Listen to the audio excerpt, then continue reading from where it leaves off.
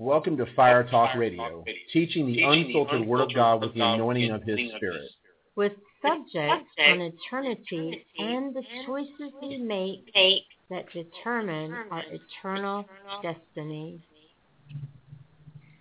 Hi, my name is Adam Grigsby, and I'm here with Deborah Lacewell, and welcome to Fire Talk Radio.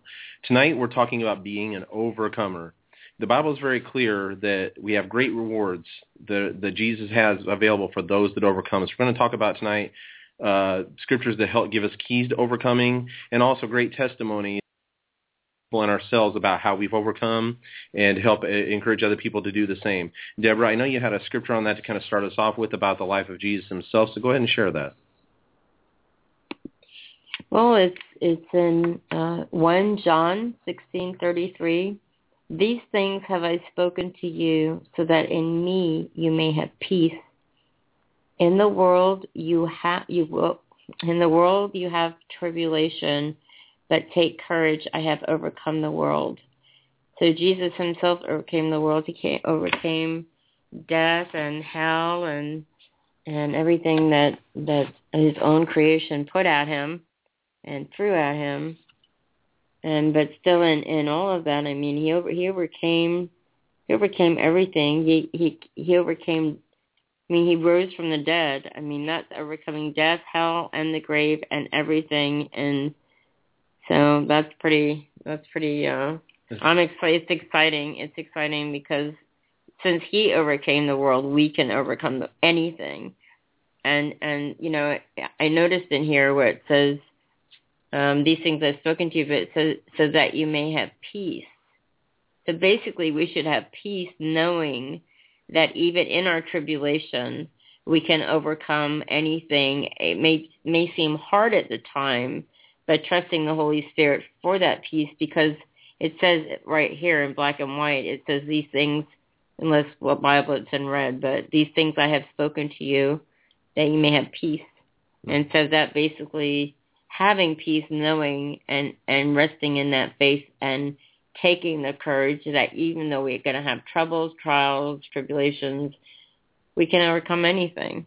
Amen. And that's so key to understand that, because a lot of people have this attitude that, you know, God's in control and that God is in control, but it says that he gave the earth to the children of men. And what that means is that we as Christians have a responsibility to overcome by his power. It's always by his grace, but we have the responsibility to speak to our own mountains, to overcome and, you know, come against our own things. The Bible says those that receive the gift of righteousness will rule and reign in life through Christ Jesus. So he's given us the ability to rule and reign over our issues, and there'll be some that are overcome and some that overcome. This is Revelations chapter 2, verse 7. He that has an ear, let him hear what the Spirit says to the churches. To him that overcomes, I will give the right to eat of the tree of life, which is in the midst of the paradise of God. And also in Revelations 2:11, it says, he that has an ear, let him hear what the Spirit says to the churches. He that overcomes shall not be hurt of the second death. And of course, the second death in that context is referring to the lake of fire. So he's saying that if you'll come to me and let me empower you to overcome sin, overcome the world, overcome your flesh, then you'll not be hurt of the second death. Why? Because you're going to be empowered to walk a righteous life in Christ Jesus. Revelations 2:17 says, he that has an ear, let him hear what the Spirit says to the churches. To him that overcomes, I'll give to eat of the hidden manna, and I'll give him a white stone, and on that stone a new name written, which no man knows, saving he that receives it. And also in Revelations 2:26, and the he that overcomes and keeps my works unto the end, I will give power over the nations. Now that's a crazy verse. Literally, it's just like God takes people that are basically nobodies, and he says, I want to raise you up and make you my child, and then when I set up my kingdom on the earth, not only am I going to give you the power to rule and reign in this life, but if you will overcome, I'm going to give you rulership over the nations in the life to come. You will rule and reign with him forever, and he's given us the power to overcome that we might overcome with him. Amen? That right there is actually pretty mind-boggling, like you're saying. My brain can't wrap around it. You know, when I'm in my glorified body, I'll understand everything, but in that, I don't know. That's really to be reigning with him, and just, I mean, it's pretty wild. Well, I can't, I can't comprehend that pretty much myself, but he's going to be, I don't know. It's just. In fact, there's scriptures in the Bible that talk about that. He, in the parable of the minas, and I'm going to go ahead and find that scripture real quick, where he actually says, now, there's things that we tend to gloss over that are so mind-blowing in the Bible that we honestly we don't even grab that this is actually serious. And in the parable of the minas, and I'm going to have that scripture coming right up. And what's happening in this parable, and I'll have the scripture for you in a moment. In the parable, basically what's happening is Jesus is giving us a window into what's going to happen in the last day when he comes to set up his kingdom. And he's giving us a window into what it's going to be like when we stand before him to be judged. And it's there for our benefit. People don't like the idea of standing before Jesus, these things, so we can stand before him with confidence. Amen. And here it is, and it's in Luke chapter 19. And what it says is that he called his servants, and I'm starting in verse 12. He said, a certain nobleman went into a far country to receive himself for a kingdom and to return. So Jesus has gone away. He's been made King of Kings and Lord of Lords, and he's going to return. And he says he's called 10 servants of his and gave them 10 pounds and said, trade ye herewith till I come. But his servants hated him and sent an ambassador after him, saying, we will not have this man reign over us. And it came to pass, when he came back again, having received the kingdom, that he commanded these servants, unto whom he had given the money, to be called by him, that he might know what they had gained by training. So there's really two groups. There's people that want nothing to do with him, and then there's another group that are his servants that he entrusts with certain things. The first came before him and said, Master, I have made your pound hath made 10 pounds more. He says, and here we go, well done, good and faithful servant, because you was found faithful in a very little thing, you will have authority over 10 cities. And the second came saying, Lord, you have made 5 pounds. And he said, then I will give you rulership over 5 cities. And another came and said, Lord, here's your pound, which I kept laid up in a napkin. I feared you because you are an austere man. Thou takest which thou layest not down, and reapest which thou did not sow. And he said, out of thine own heart I will judge you, you wicked servant. You knew that I am an austere man, taking up which I laid not down, and reaping which I did not sow.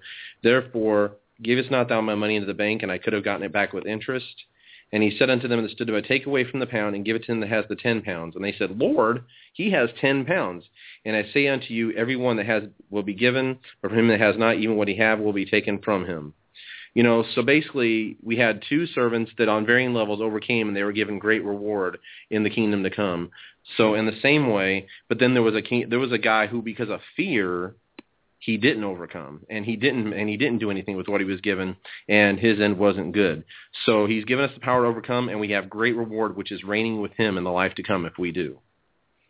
That's a good point about not overcoming because of fear. Mm-hmm. And I was just trying to look up the scripture here so that I could quote it properly. Was that in...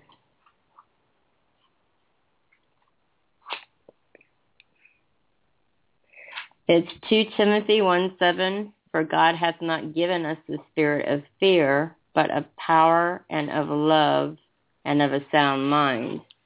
And so when people operate in fear, they're operating, they're not trusting the Lord, they're not in faith, and whatever is not of faith is sin.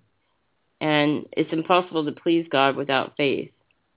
So we want to make sure that we're growing our faith by, faith cometh by hearing, and hearing by the word of God.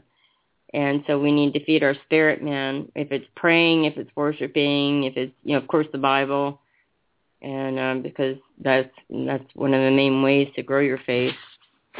Mm-hmm. And so I know that, you're speaking of the fear, and I know that it's important that whatever a person is struggling with, whether it's fear, if it's an addiction, if it's whatever the case is, if it's fear of flying, just whatever, even if it's not fear, if it's just, like I said, an addiction, or, you're shy, whatever the case may be that you're struggling with or that we're struggling with, it's very important that to operate in the opposite spirit, because we can overcome what we're struggling with by moving in the opposite spirit. And some of the tools I had was thinking about Adam, how it, the word is really powerful in itself. And you were telling me something about when Jesus was, what were you telling me earlier about when he was in the, temptation, and then I can follow up with. Yeah. Well, I mean, we all know it. I mean, we heard the story, but obviously faith comes by hearing, so we're going to talk about Jesus in the wilderness now. And this is Matthew chapter 4. Everyone go there, and I'll be there in a moment as soon as technology catches up with me. And and what's happening, obviously, is Jesus has just been anointed by the Holy Spirit. The audible voice of the Father has spoken out of heaven and said, "Behold, my beloved Son, in whom I'm well pleased." Now, the thing that's so amazing about that, which it's not a huge point in this, but it's that you would think that if that was you or me, we'd be like, man, it's time to start my ministry. It's time to, man, we're going to do great things. But it was amazing. Right after the Father affirmed him and like anointed him for ministry, he was immediately led into the wilderness to be tested first. And so understand that before we go on to fulfill our ministry, there's going to be tests that we're going to have to overcome. And so, no one just, the whole thing where people try to skip over the tests and just launch into ministry. The tests are there to actually build your character so that you can stand in ministry. Like what we hear all the time in church, the gift will make room for you, but it's character that's going to keep you there. So don't overlook the tests are really important. So here's Jesus in the wilderness, and it says in Matthew chapter 4, verse 1, Jesus was led up of the Spirit into the wilderness to be tempted of the devil. And when he had fasted 40 days and 40 nights, he hungered. And the devil came to him and said, "If you're the Son of God, command that these stones become bread." So Jesus right here, he had to overcome the temptation. He had to overcome the temptation to basically use his power rather than use his power at that time for the wrong purpose, rather than doing things in God's time frame and believing for the provision of God. He had to overcome the temptation to take the shortcut. And he says, "Man shall not live on bread alone, but every word that proceeds out of the mouth of God." And right there, that's another principle for overcoming. If you do not have the word of God on the inside of you, then you won't be able to answer the devil back with that kind of word. But Jesus was the word. He was full of the word. Therefore, he could do this. But we can do the same. Then the devil took him up to the holy city, set him up on the pinnacle of the temple, and he said, "If you're the Son of God, cast thyself down, for it is written, He shall give his angels charge over concerning thee, and on their hands they shall bear you up, lest haply you dash thy foot against a stone." And Jesus said, "Again it is written, Thou shalt not tempt the Lord thy God."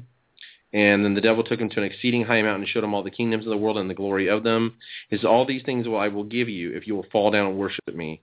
And Jesus, "Get thee behind me, Satan, for it is written, You shall worship the Lord thy God, and only him shall you serve." And the devil left him, and the angels came and ministered unto him. Now, that last one's huge, because Jesus had an opportunity right there to take the inheritance in a way that wasn't the way that God had for him, to take the easy way, to avoid the cross and still have the kingdoms of this world. But Jesus knew that wasn't the way, and like what Deborah had said on a previous show, that it was because his treasure is us, and so for the sake of us and for the joy that was set before him, he resisted that temptation. But the big thing is that he always overcame it with the Word of God. So if you don't have the Word of God inside of you, then you're going to very severely lack overcoming power, because the Word of God is our sword. Amen? Right, and I was thinking about how, the enemy, Satan, he twisted the Scriptures, and that's what he does to this day. So like you said, that's why it's very important to have the Word in us, so that we'll know when Satan comes to tempt us, we will know what, that he's lying, because everything he says is a lie. So basically he twists everything. I mean, if he were to say to one of us, "Oh, well, just go run out in front of traffic, you've got God gave his angels charge over you to watch over you concerning all your ways. I bear you up in their hands, lest you dash your foot against a stone." That's true, but you got to use wisdom. I mean, if you're going to run out in traffic and get hit by a car, he just twists all the Scripture. So it's important to know in your heart. And the illustration that Adam was referring to in another song was, another show was, there's this song, and the words are, "You are the love of my life. You are the hope that I cling to. You mean more than this whole world to me. I wouldn't trade you for silver or gold. I wouldn't trade you for riches untold. You are my everything." And he spoke to me in that song and said, "You are the love of my life, Deborah. You are the hope that I cling to." When he was clinging to the cross, he looked through time and space and saw my face, and he saw your face, and he saw Adam's face, and everybody listening. And you mean more to me than this whole world. I wouldn't trade you for, riches untold. And he could have had all those kingdoms Adam was talking about. He could have had riches untold. And he could have given in. A temptation is not a temptation if you can't give into it. He could have given into it. Jesus could have. But, oh, thank you, Jesus. You did not give into that temptation, because we would be really, really, really, we would be toast right now. Literally. Yeah, literally. And but I'm really grateful that Jesus didn't give into that. And going, I just wanted to, touch on those points since you had mentioned them. Going back on the Word of God and how Jesus fought it with the Word.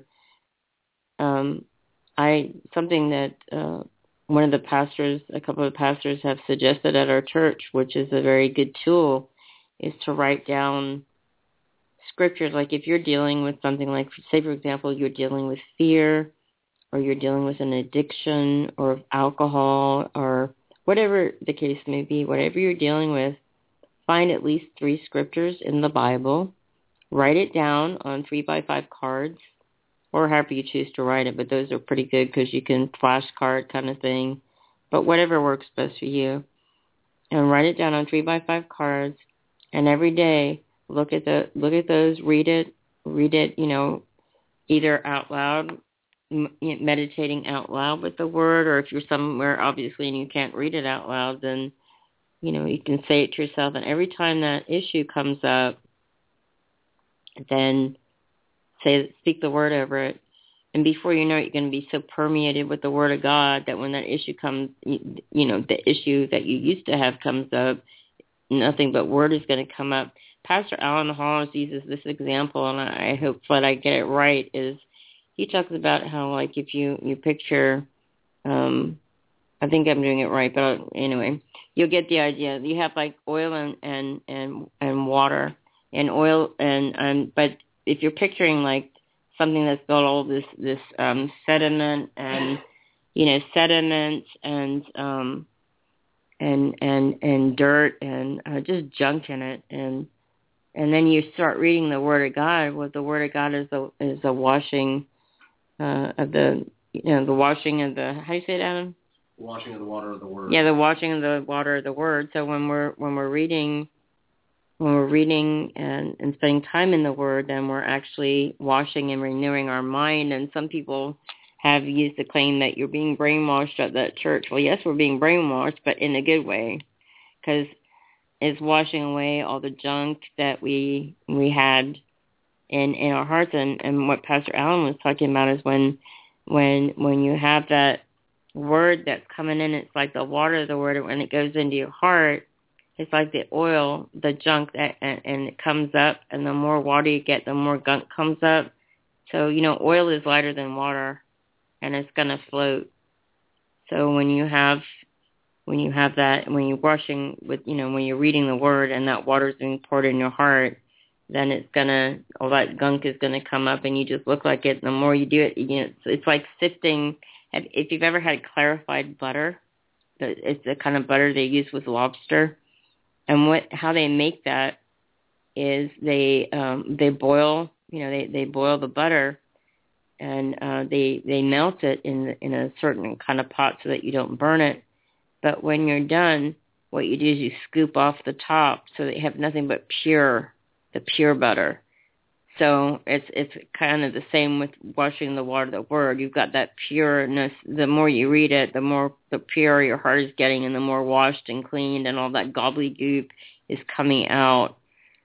So I feel like Adam wants to say something, but after he says that, I'm gonna, if you get your notes, your notepads and pencils and papers, because I'm gonna give some scriptures, some different scriptures that you can write down for certain things, like, for example, if that a lot of people deal with. So I'm going to do that, and then I'm going to, so get your notepads, and I will give you some scriptures that you can write down and write on 3x5 cards, just something to get you started.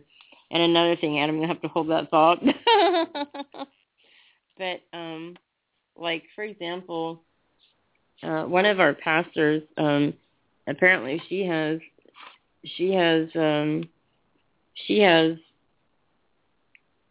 scripture everywhere in her house. Her and her husband, they on 3x5 cards, it's all over in their house. Taped to the mirror, taped to the furniture, taped to the table, taped to whatever it can be. Because I've often heard him talk about it, and his wife jokes about it and says she may as well have the place wallpapered with scriptures. So I'll give you like a second to get some paper and a pen, and then I'm going to give you some scriptures that you can write down. So bear with me while I find them. While you're saying that, while you're looking up the scriptures, the importance, we're talking right now about the importance of the Word of God when it comes to overcoming. And Ephesians chapter 6:13 says, "Wherefore take up the whole armor of God, that you may be able to withstand in the evil day, and having done all to stand." So notice it says that you're taking up the whole armor, and every part of the armor relates to the Word. There was this teaching that went through the church for a long time that, you get up in the morning and you say, "I put on the helmet of salvation, and I put on the breastplate of righteousness." No, it's all about actually having the Word of God being, you're guarding your mind with the Word of God. The breastplate, you're guarding your heart with the Word of God. Your sword, you use the Word of God like Jesus did on the offensive when the devil comes. You have your feet, shod with the readiness of the gospel of peace. All these things, your shield of faith. So it's just like, it's just you always you're ready to block the fiery darts of the enemy with the Word of God. It's all relating to the Word of God and having the Word of God in your heart. It says, "Stand therefore, girding your loins with truth, and having put on the breastplate of righteousness, having shod your feet with the great preparation of the gospel of peace, taking up the shield of faith, wherewith you shall be able to quench all the fiery darts of the evil one, and take the helmet of salvation and the sword of the Spirit, which is the Word of God, with all prayer and supplication, praying at all seasons in the Spirit." And just Jude chapter 20 says, "Build yourself up in your most holy faith by praying in the Spirit," by praying in the Holy Ghost. So it's like you can't overcome without a strong spirit, and you do that by praying in the Holy Ghost, which, of course, we will give an invitation later in the show for people to receive that. "And on my behalf, the utterance may be given to me, in the opening of my mouth I may make known with boldness the mystery of the gospel." So boldness comes from knowing who you are and having the Word of God on the inside of you. It all comes from that. So we just want to reemphasize this. So the Word of God is your armor. Well, I think also, to elaborate on that point, confession is very important as well. Mm-hmm. Confessing who you are in Christ. And, having those confessions that you speak over yourself every day or several times a day or just when you're going through issues. And so... Well, I'll say this, that, you'd mentioned earlier about the devil perverting the word. We're going to go there. And one of the ways that the devil perverts the word regarding this subject is, again, with self-condemnation, because you'd mentioned something about, I'm going to let you say that, the devil will come in and twist the word and use the Word of God against you, to show where you failed, to make accusations against you. And like it said, and you had said something, God had told you something about self-condemnation. So go ahead and say what God spoke to you. About when God spoke to you about that when you walk in self-condemnation that you agree with the devil. Well, really, I was actually going to, I'll come back and I'll give you those scriptures after we touch on this. And I just wanted to look up a scripture for you. And it's actually in Romans 8:1. And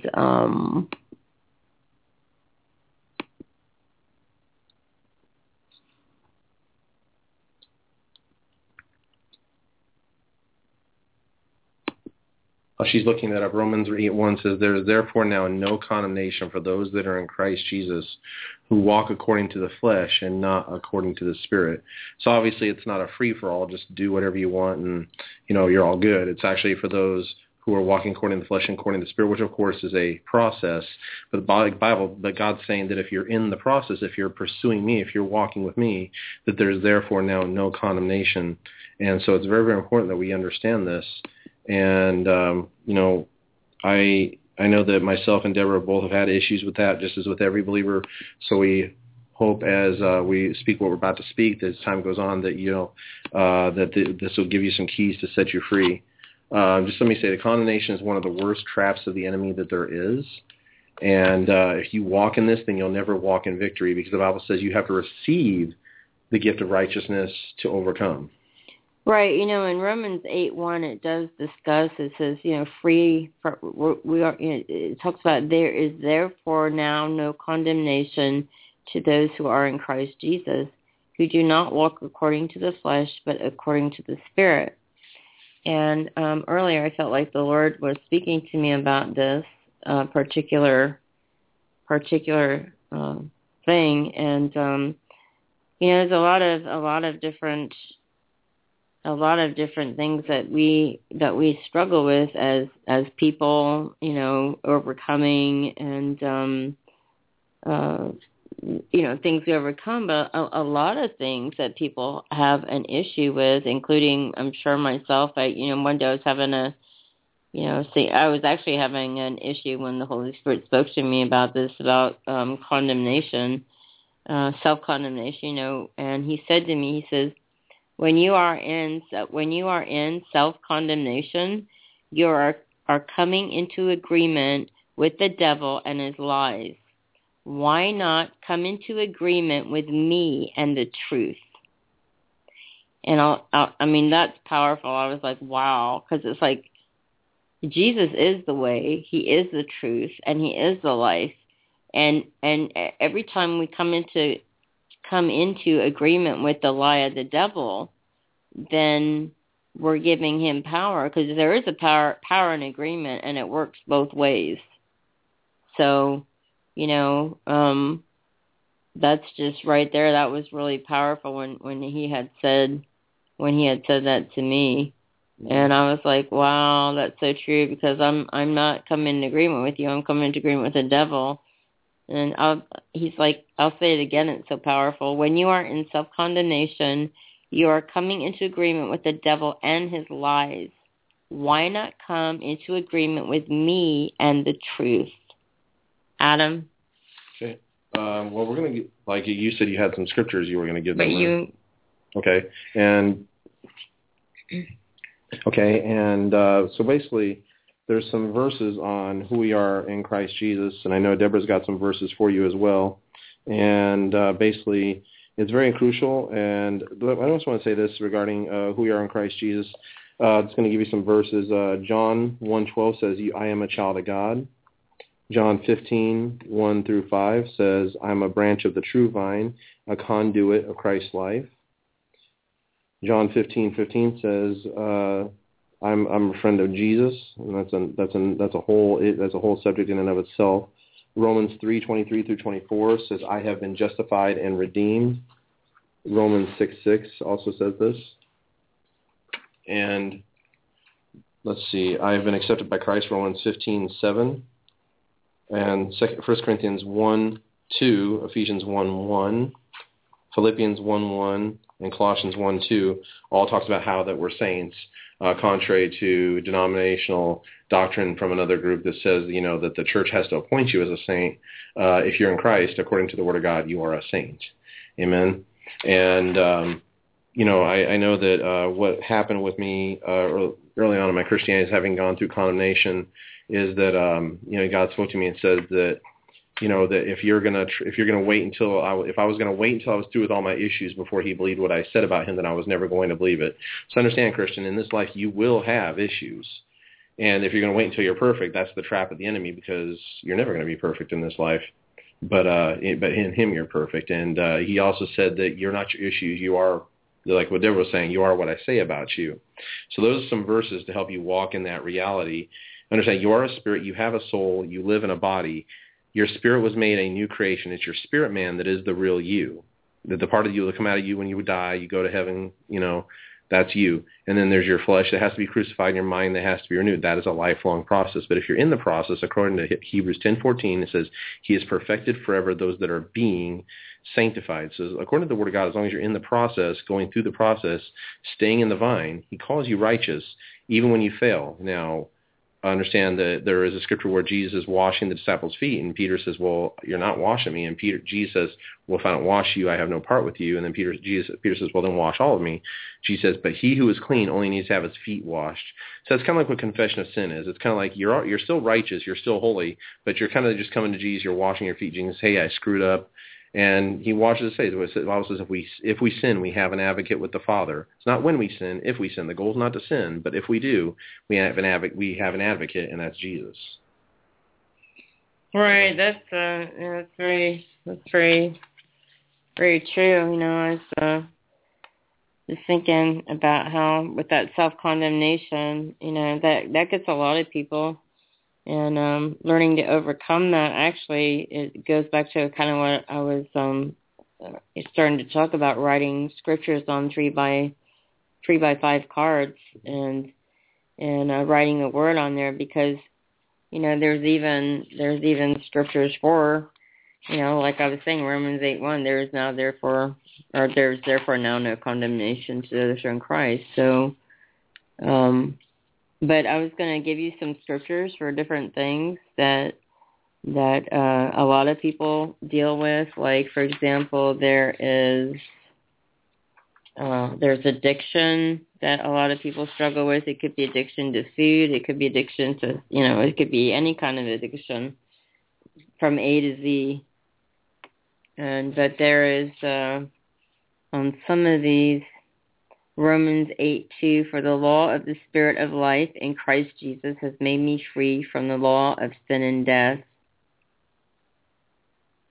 And also Acts 3:19, repent therefore and be converted, that your sins may be blotted out, so that times of refreshing may come from the presence of the Lord. And one other one is John 8:36, therefore if the Son makes you free, you shall be free indeed.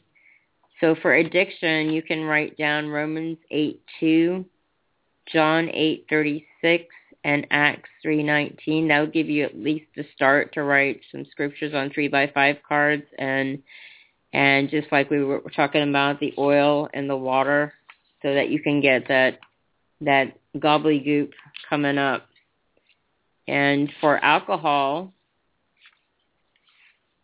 you can have 1 Peter 5:8, which is be sober, be vigilant, because your adversary, the devil, as a roaring lion, walketh about, seeking whom he may devour. And Isaiah 24:9, they shall not drink wine with a song, strong drink shall be bitter to them that drink it. Ephesians 5:18, and be not drunk with wine, in which is dissipation, but be filled with the Spirit. So for alcohol, you can write down 1 Peter 5:8, Isaiah 5:22, and Ephesians 5:18.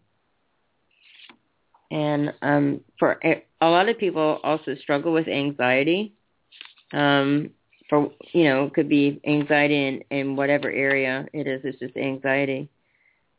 And 1 Peter 5:6-7, therefore humble yourselves under the mighty hand of God, that he may exalt you in due time, casting all your cares upon him, for he cares for you.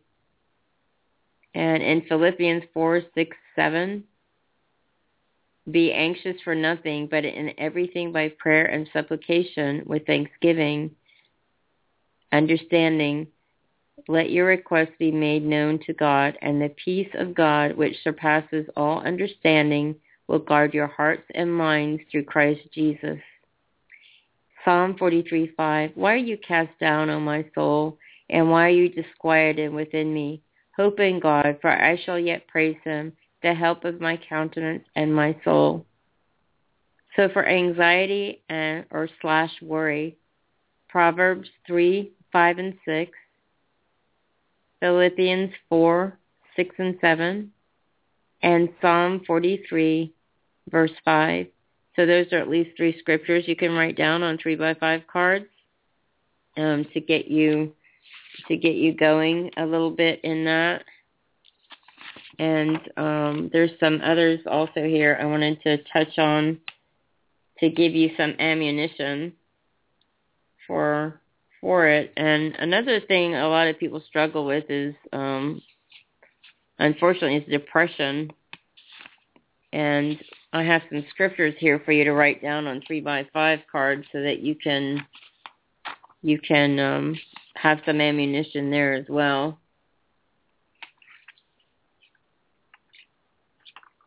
And so for depression, the Psalm 34:17, the righteous cry and the Lord heareth and delivereth them out of all their troubles. Here's a good one. Nehemiah 18, the joy of the Lord is your strength. And Isaiah 61:3, to point unto them that mourn in Zion, to give unto them beauty for ashes, the oil of joy for mourning, the garment of praise for the spirit of heaviness, that they might be called trees of righteousness, the planting of the Lord, that he might be glorified. So for depression, you can write down Psalms 34:17, Nehemiah 8:10, and also Isaiah 61:3. And I have a couple more here that a lot of people struggle with. So, like, for example, bereavement and grief. Even if you're going through bereavement and grief, I don't know if really you're not really overcoming because you're grieving, but it's important you are kind of overcoming the loss of somebody. So it's really, you're overcoming that. And so with that, okay, well, I'll come back on that one. I'm still trying to find it. Oh, here it is.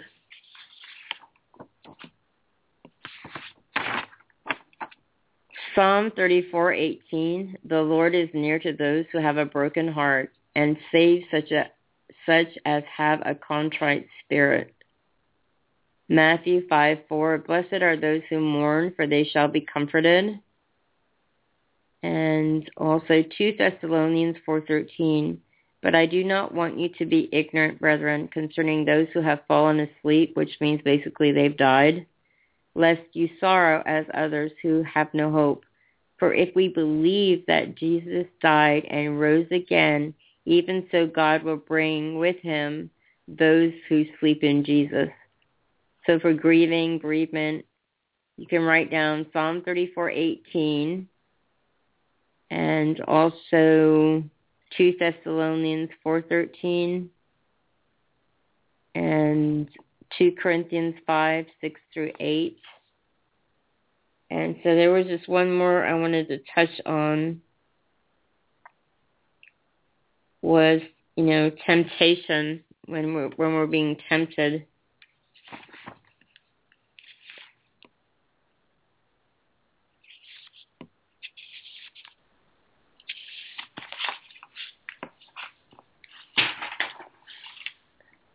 Acts, and that's in Acts, in the book of Acts, it says in 16:30-31, it says, and he brought them out and said, sirs, what must I do to be saved?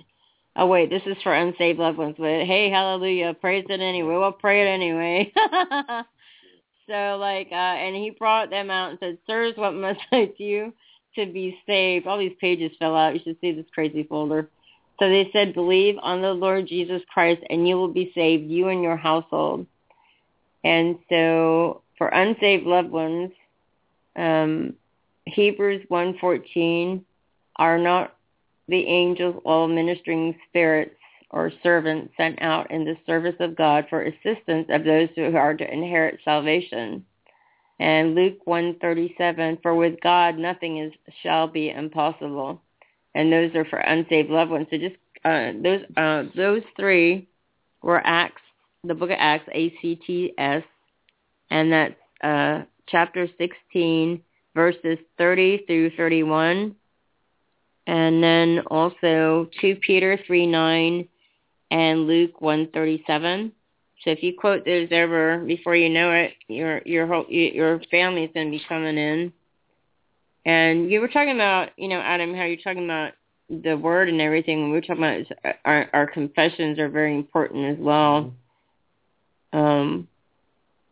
A child of God is Romans 8:16. We're redeemed by the hand of the enemy. I'm just going to run through this thing I have right here. And basically, we are what the word says we are. Mm-hmm. And so as we are basically what the word of God says we are. And you can do what the Lord says you can do. I am a child of God. That's Romans 8:16. I want you to actually repeat these after me. So I am redeemed from the hand of the enemy. Psalm 107:2. I am forgiven. Colossians 1:13 and 14. I am saved by grace through faith. Ephesians 2:8. I am justified. Romans 5:1. I am sanctified. 1 Corinthians 6:11. I am a new creature. 2 Corinthians 5:17. I am partaker of his divine nature. 2 Peter 1:4. I am redeemed from the curse of the law. Galatians 3:13. I am delivered from the power of darkness. Colossians 1:13. I am led by the Spirit of God. Romans 8:14. I am free from all bondage. John 8:36. I am kept in safety wherever I go. Psalm 91:11. I am getting all my needs met by Jesus. Philippians 4:19. I am casting all my cares on Jesus. 1 Peter 5:7. I am strong in the Lord and in the power of his might. Ephesians 6:10. I am doing all things through Christ who strengthens me. Philippians 4:13. I am an heir of God and a joint heir with Jesus. Romans 8:17. I am heir to the blessings of Abraham. Galatians 3:13 and 14. I am observing and doing the Lord's commandments. Deuteronomy 28:12. I am blessed coming in and blessed going out. Deuteronomy 28:6. I am an heir of eternal life. 1 John 5:11 and 12. I am blessed with all spiritual blessings. Ephesians 1:3. I am healed by his stripes. 1 Peter 2:24. I am exercising my authority over the enemy. Luke 10:19. I am above only and not beneath. Deuteronomy 28:13. I am more than a conqueror. Romans 8:37. I am establishing God's word here on earth. Matthew 16:19. I am an overcomer by the blood of the Lamb and the word of my testimony. Revelations 12:11. I am daily overcoming the devil. 1 John 4:4. I am not moved by what I see. 2 Corinthians 4:18. I am walking by faith and not by sight. 2 Corinthians 5:7.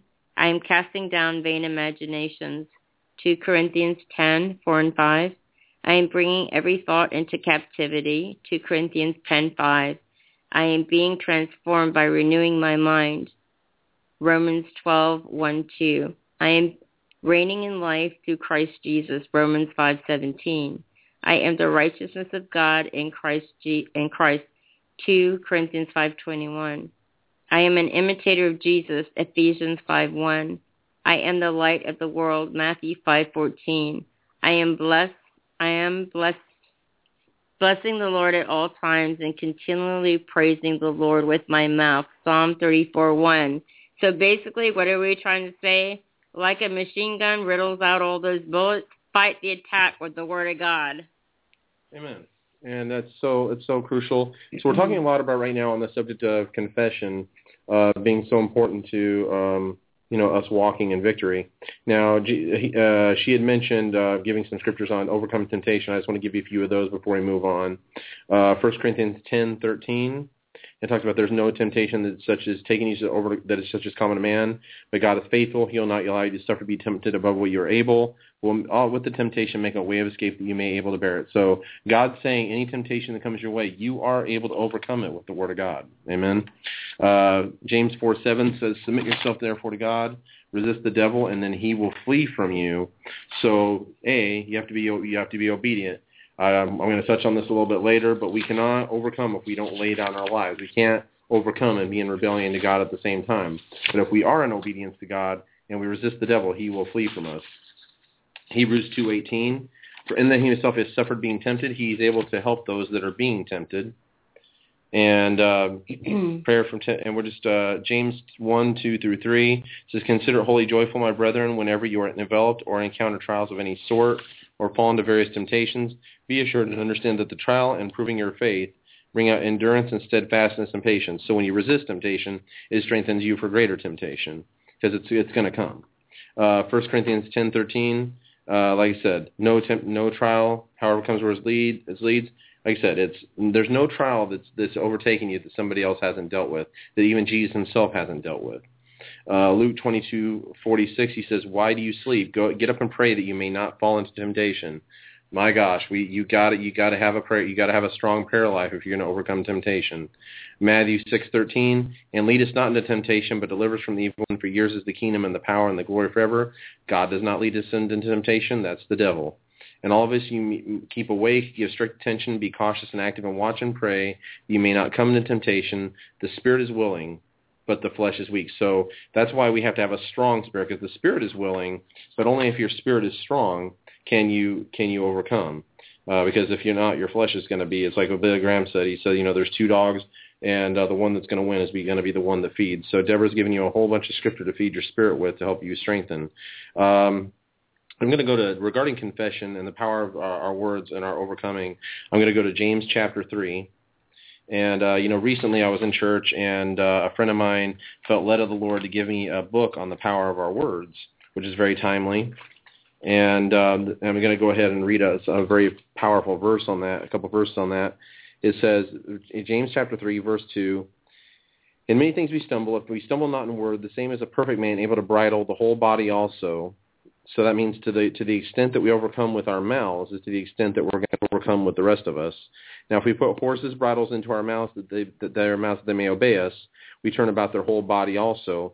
Verse 4, "Behold, the ships, though they are great and driven by rough winds, are yet turned bound by a very small rudder wherever the impulse of the steersman wills.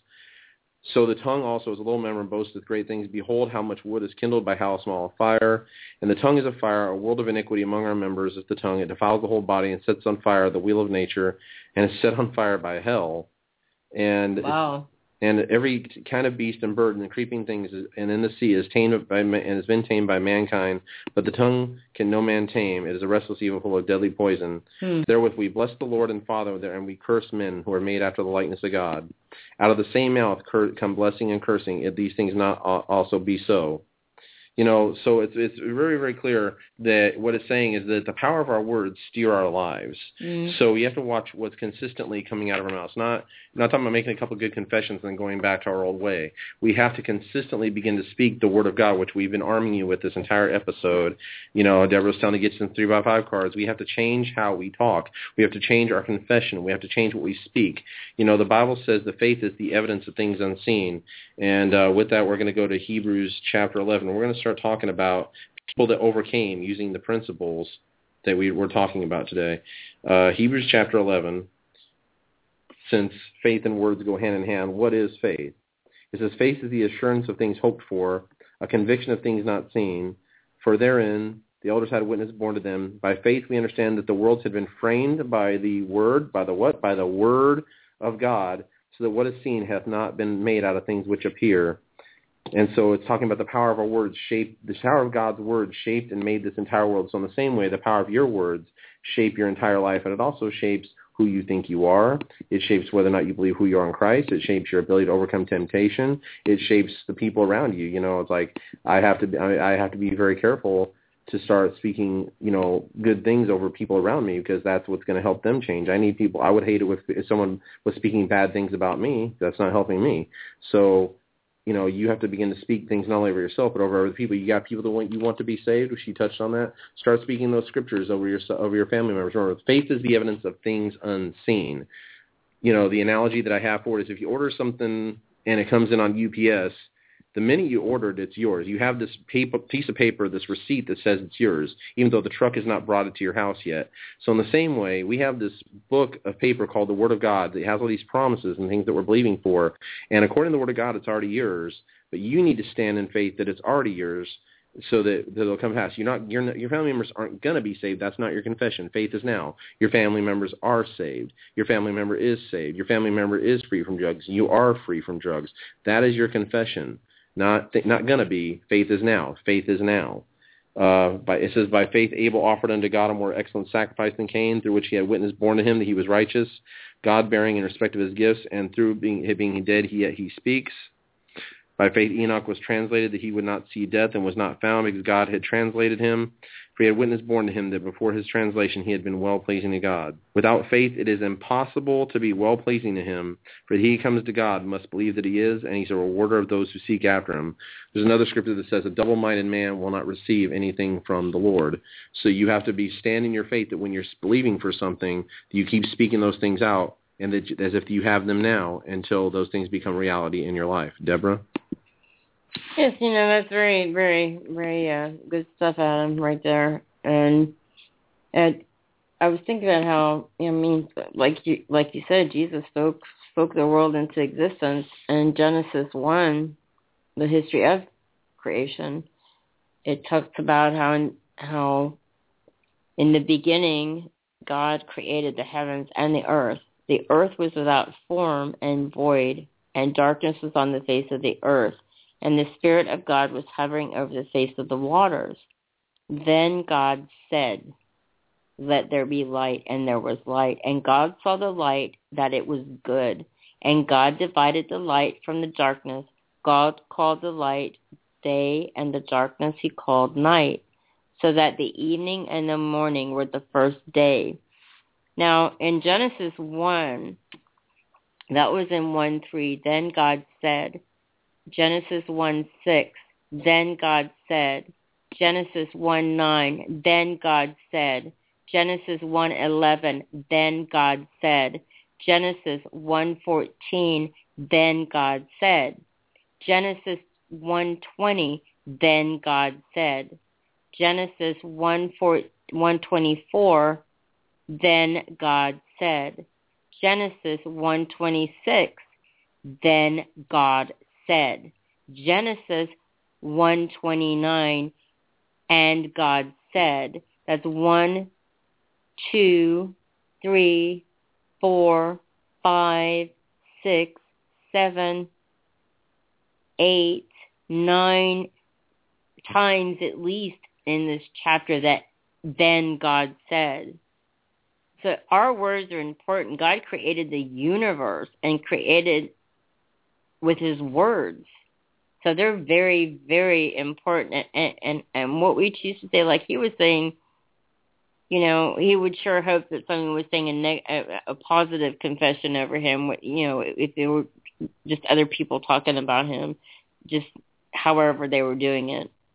Because like for me, I would sure want that too, but having to remember that it is important, our words. Not just for us, but other people too. Yeah. Yeah, because I know this one person that they had 3 children, and they had 2 girls and they had a boy. And the boy, they kept saying, they didn't even realize what they're doing, but they kept saying, oh well, he's going to play with dolls, and he's around girls so much, he's going to grow up gay. And they said this day after day after day after day after day. I heard it like I can't even count how many times. And I didn't know I didn't know the power of the words. I was just a kid, so was he. Mm-hmm. But they said it, and guess what? He's gay. Mm-hmm. He's gay now. Mm-hmm.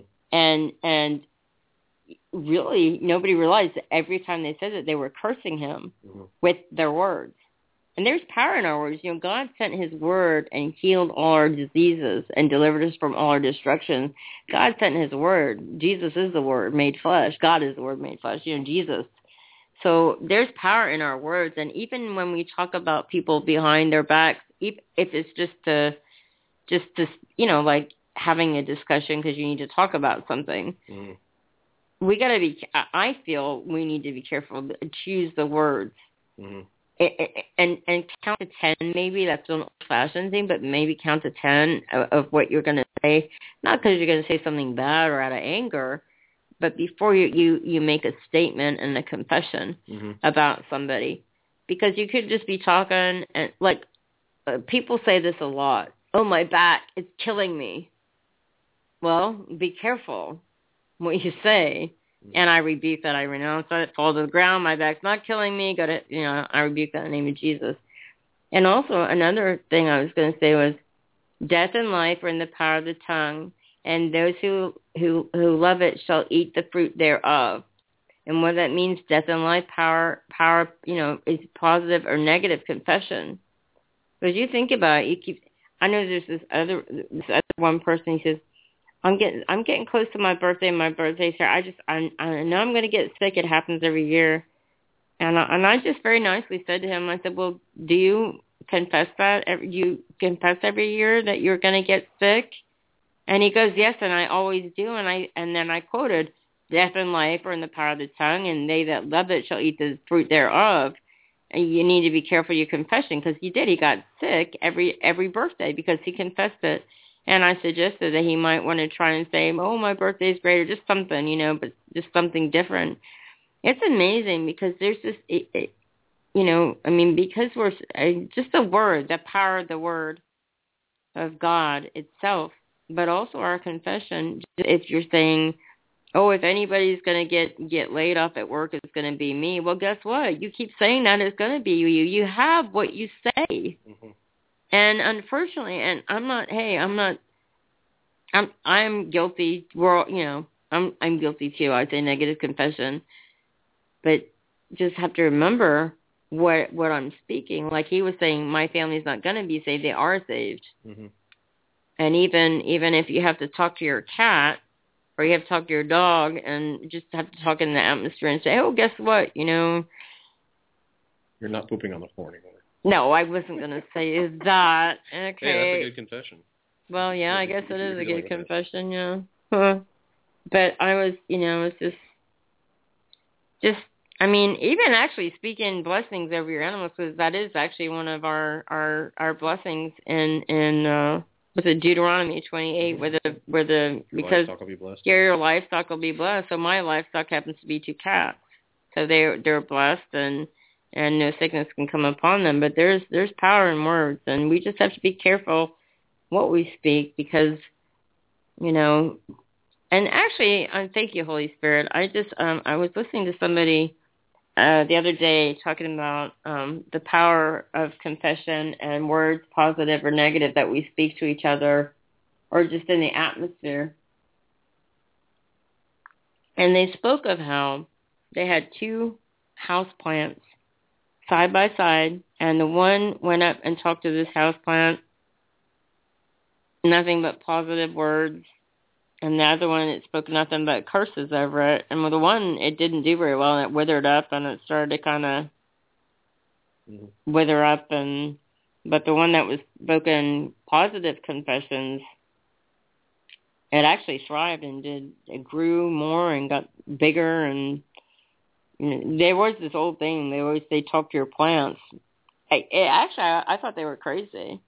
But with that analogy that the people were saying, that scientific thing, that kind of sort of makes a little sense. Well, it lines up with the Word of God, because Jesus cursed a fig tree. Amen. Oh, yeah, there you go now. And so that's actually very biblical. You hear it and you're like, that's crazy, but it's true. And so your words really do have power. And I just want to reemphasize again, because I'm convicting myself as I'm saying it. I'm thinking of times when I've been frustrated with people, things I've spoken over people just out of frustration.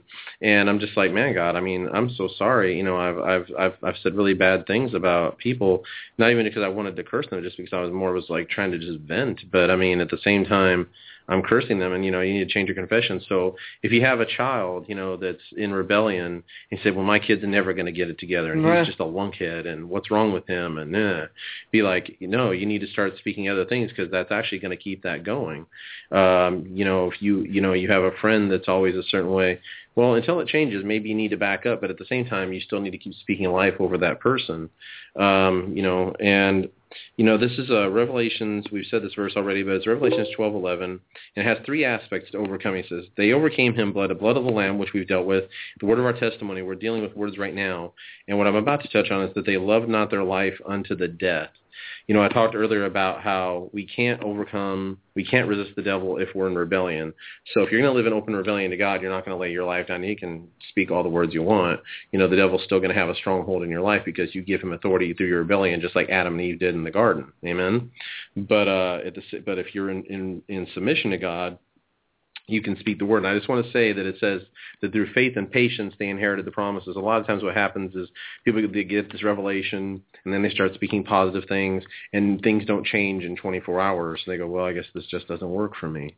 No, I mean, you've probably been speaking negative things for years, and then you want it to all change in like 24 hours, by speaking positive things. No, you need to grab a hold of the word of God and says, no. My words will change my circumstance, and as you develop a lifestyle of healthy speaking, then as time goes on, it will change. But through faith and patience, we inherit the promises. That includes not giving up on things that we're believing for, everything. There's people that, like Abraham had to believe for a promise, I think it was like 24 years or something like that, to receive Isaac. And we get frustrated when our prayers are answered in like 2 weeks, So it's like, but through faith and patience, we inherit the promises. So with not loving our lives unto the death, that's a really big thing. I want to just cover before we start, taking calls and stuff like that. And that's so key, because Jesus said, if you desire to save your own life, you will lose it. Our lives must be submitted to God. He says, not everyone that says to me, Lord, Lord, will inherit the kingdom of heaven, but those that do the will of my Father. So again, it's like they're calling him Lord, but their actions aren't lining up with it. And that day he'll say, I don't know you. So if you're living like a child of the devil, and I'm not referring to someone that's being honest with God about their struggles. They're in the process. I'm talking about somebody who lives a lifestyle of practiced unrepentant sin, and then you have to repent. And the Bible's very clear that if we don't do that, then we have no power over the enemy. So I just want to emphasize that we have to lay down our lives. The last thing I want to say about confession is that also, as I remember, this just came to mind, the testimony I had with my job. What had happened to me was that I had this job, and the Bible says talks about trials and tribulations. Well, my job was a trial and tribulation. In the sales world, it's what we call a boiler room, and meaning it's a very high pressure, high intensity sales environment. And it's kind of like you either sell or you're fired. And sometimes it can be, if you don't make a sale today, you're fired. It's that kind of thing. But yet God would not release me from this place. And I remember we're about to enter into the slowest season of the year, and everyone around me was speaking the negative. Oh, I mean, literally standing in line to get my paycheck, and I got people around me going, it's going to be horrible, horrible, horrible. I'm listening to this in my head. I'm like, awesome. I'm going home to go put out resumes and go somewhere else right now. And as I'm putting out resumes, God will give me no peace. And I finally said, okay, God, if that's what you want, I'll stay. God had given me a word that said obedience is better than sacrifice. And so I just obeyed the Lord. But I literally said to God, man of faith and power that I am, that, okay, God, I guess I'm taking a pay cut then, because we're hitting in the slow season, but I'll be obedient to you. One of our pastors thankfully walked up to me that night, came up to me and said, hey, man, how's your job going? I'm like, well, here's how it's going. I think I just took a pay cut. He's like, well, because they set this ridiculous goal that I have to meet, and it's slow season. And he just looked at me without even batting an eye. He's like, well, why don't you just meet the goal? I'm like, thinking to myself, because it's crazy, And he goes, no, you're going to speak the word, and that in the natural it's impossible, but it's possible in the supernatural. And you're going to speak the word, and you're not going to speak anything else, and you're going to meet those goals. And sure enough, almost every week I met those goals. And then the crazy thing about it is, even in weeks where I didn't meet the goal, I had like given a gospel soul winning script to my boss out a tool that we use to reach the gospel. He didn't accept Jesus, but he started to change. And I remember one day when I didn't meet the goal all week, and I'm just kind of like, all right, God, I spoke the word all week. I didn't meet the goal. What's up with that? And then he hands me my paycheck and put my commission on my check anyway, because he's just like, well, I know it's hard and it's difficult right now, so we're just going to go ahead and take care of that anyway. And I don't believe in aliens, but if I did, I would think that he had gotten abducted, because usually if you don't meet your goal, they hand you a check and threaten you, But he actually still, so no matter what, God was faithful by the power. But if I had confessed what everyone else was confessing, I probably wouldn't have met my goals, and I probably honestly would have lost my job. So you need to speak the word of God over your situation, that you're an overcomer. You're the head and not the tail. You're above and not beneath, and work is unto the Lord to overcome in your job. Amen? You can overcome everywhere. You can rule and reign in everyday life through Christ Jesus. Amen? Deborah? Right. As you were saying that, it's funny because I had just written, and I had just thought about how there's also there's power in our thoughts as well. Mm-hmm. Right before you said that. Mm-hmm. Because there's power in whether we think negatively or whether we think positively, and how that's going to affect us. It affects our health, and they even have how the brain looks even different for a person that maybe is a negative person, a critical person. Their brain even looks different. There's a book called Who Switched Off My Brain by Caroline Leaf. Mm-hmm. And that's a powerful book in itself, and talking about scientifically how it happens. But the good news is that we can change it within, like, I think 15 days or 15 minutes or 15. I don't know. It's a short period of time. Don't quote me on the time, but it's a really short amount of time that you can actually change, because it's toxic thoughts and overcoming toxic thoughts, because our thoughts can be just as toxic, mm-hmm. or as powerful as our confession. That's right. Because if we have a negative confession all the time, then our thoughts are going to be toxic. And as I said, it actually affects your body. It really is a big attributor to illnesses, diseases, sicknesses, and things like that. And so you can have toxic thoughts, or you can have really power thoughts, like power thoughts. And I'm not talking New Age thing, because there's a thing out there about... They twist it. Yeah, well, they twist it because it's a deception from the enemy, like we were talking about. He twists the word, and like we were talking about, but that New Age thing where they're just like, if you the power of positive thinking, and you can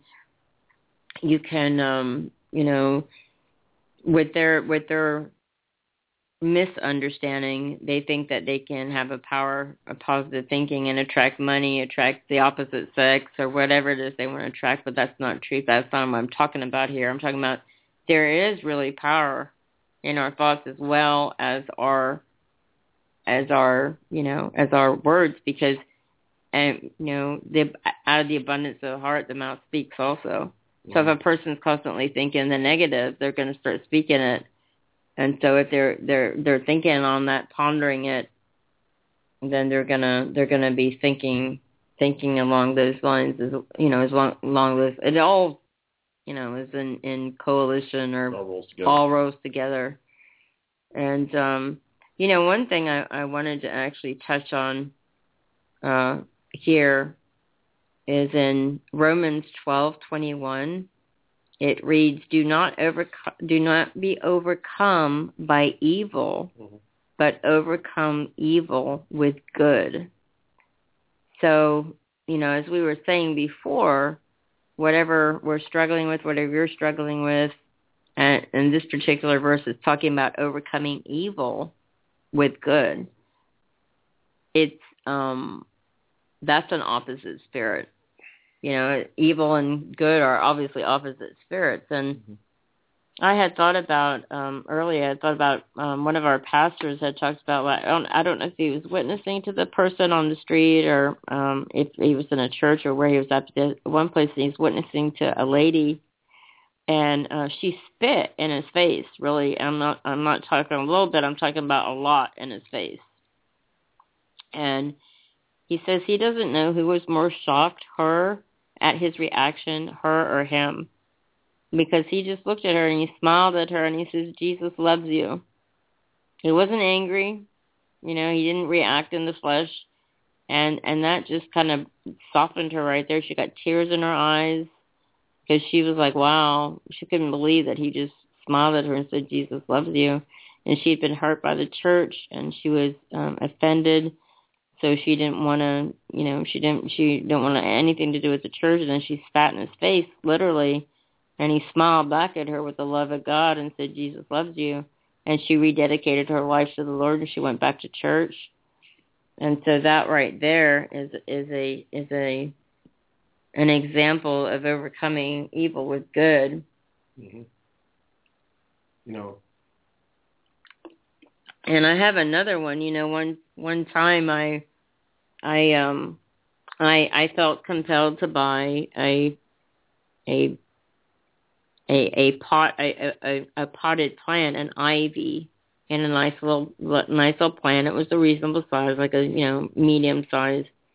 It was a really nice ivy, and I felt led to buy this one, and I practically pretty much carried it all over with me because I knew it was for somebody, but I didn't know who. So one day I was at the ER, and I don't know what I was having to do, something about something, and I was registering or something, and this lady, I tell you, she had an attitude like you would not believe, and it was a bad attitude. It wasn't a good attitude. And she was just giving me flack and just no smile. There's just this like grr, like just not a happy camper. No, it was not a very. She didn't have a good. She had attitude from hell. Was what I told you earlier. She had attitude from hell, but and I noticed at her little cubicle there were all these ivies in pots. These the ivy plants, all different shapes and sizes, and I'm getting this attitude. I'm like, Lord, help me not react in the flesh because I'm really wanting to here. And he says, this is who the plant's for. Give it to her and tell her I love her. And I'm like, I said, and before I did that, I'm like, Holy Spirit, you're so cool. This woman is in love with ivy. She has them all around her small cubicle. You really know how to melt a person's heart and get to them.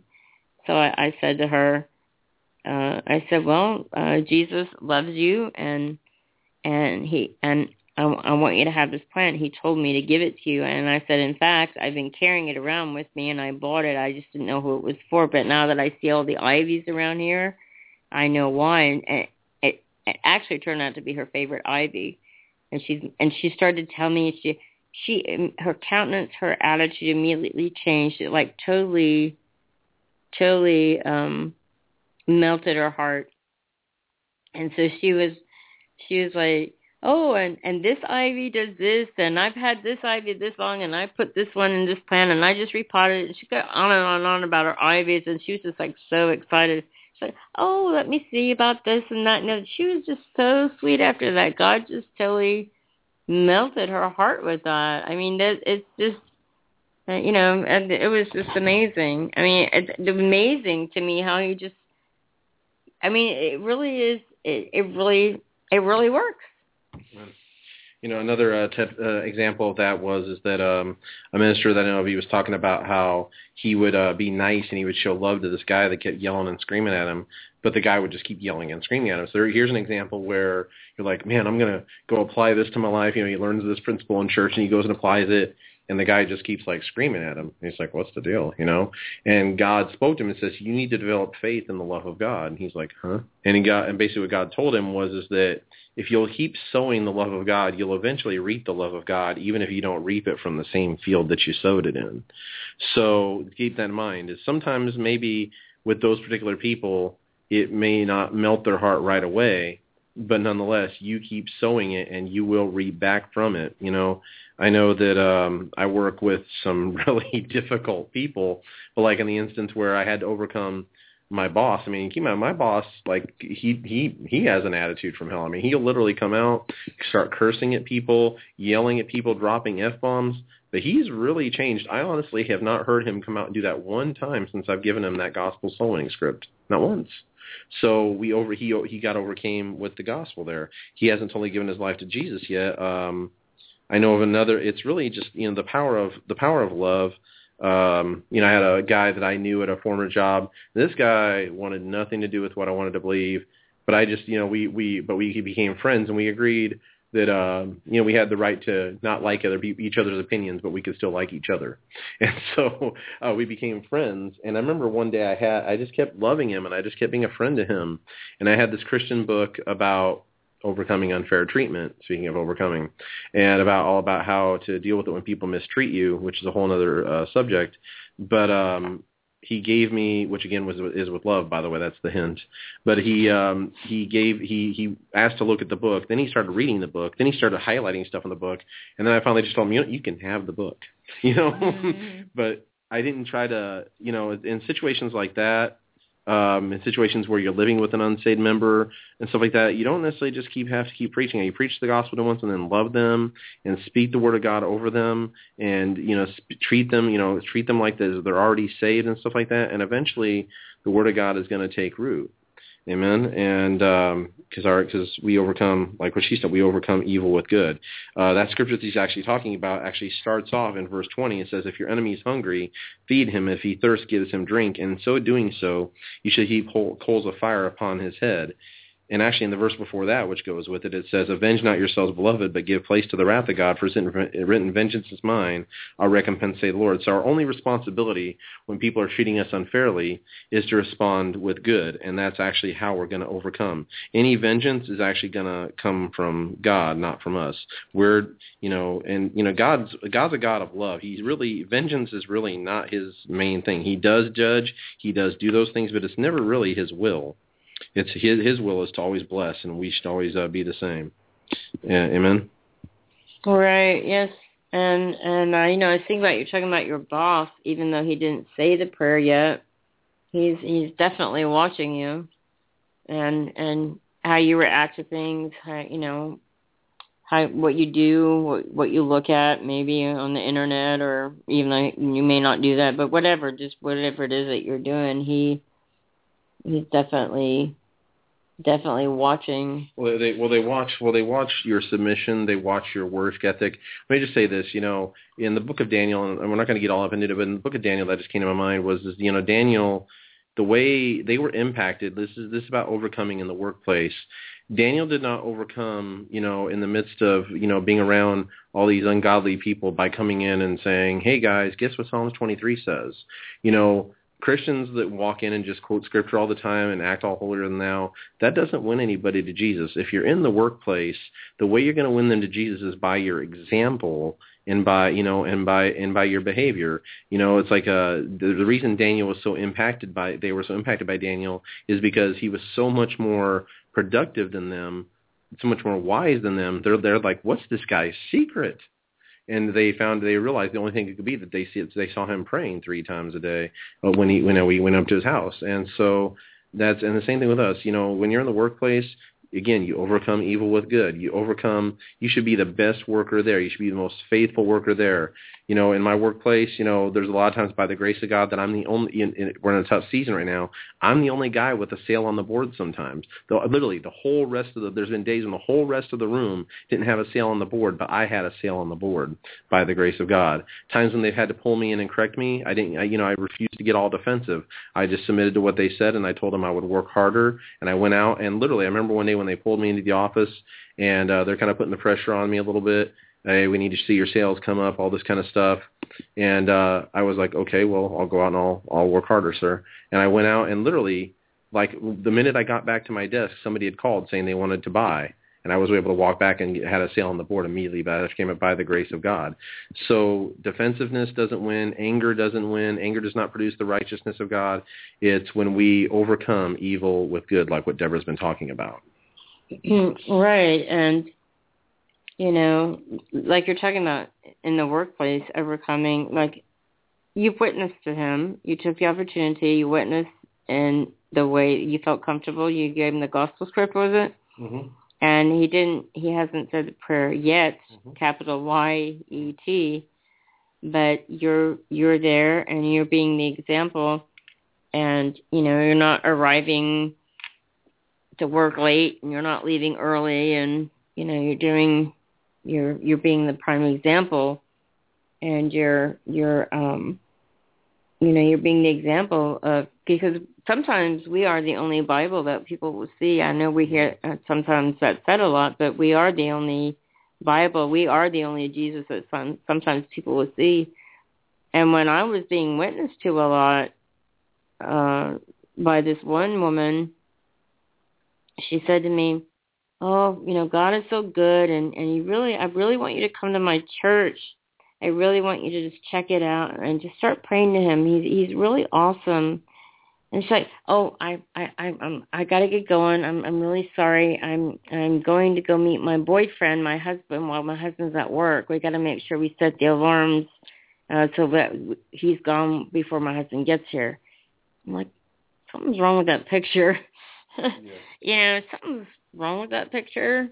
Not that I judged her. I didn't do that, and I'm not judging her now. I'm just saying our lives have to line up with what our profession of faith of being a Christian is, which is a little Christ. A follower of Christ, but also a Christian means little Christ. Mm-hmm. So we have to be that. And then this other person, they're like, "Oh yeah, you really."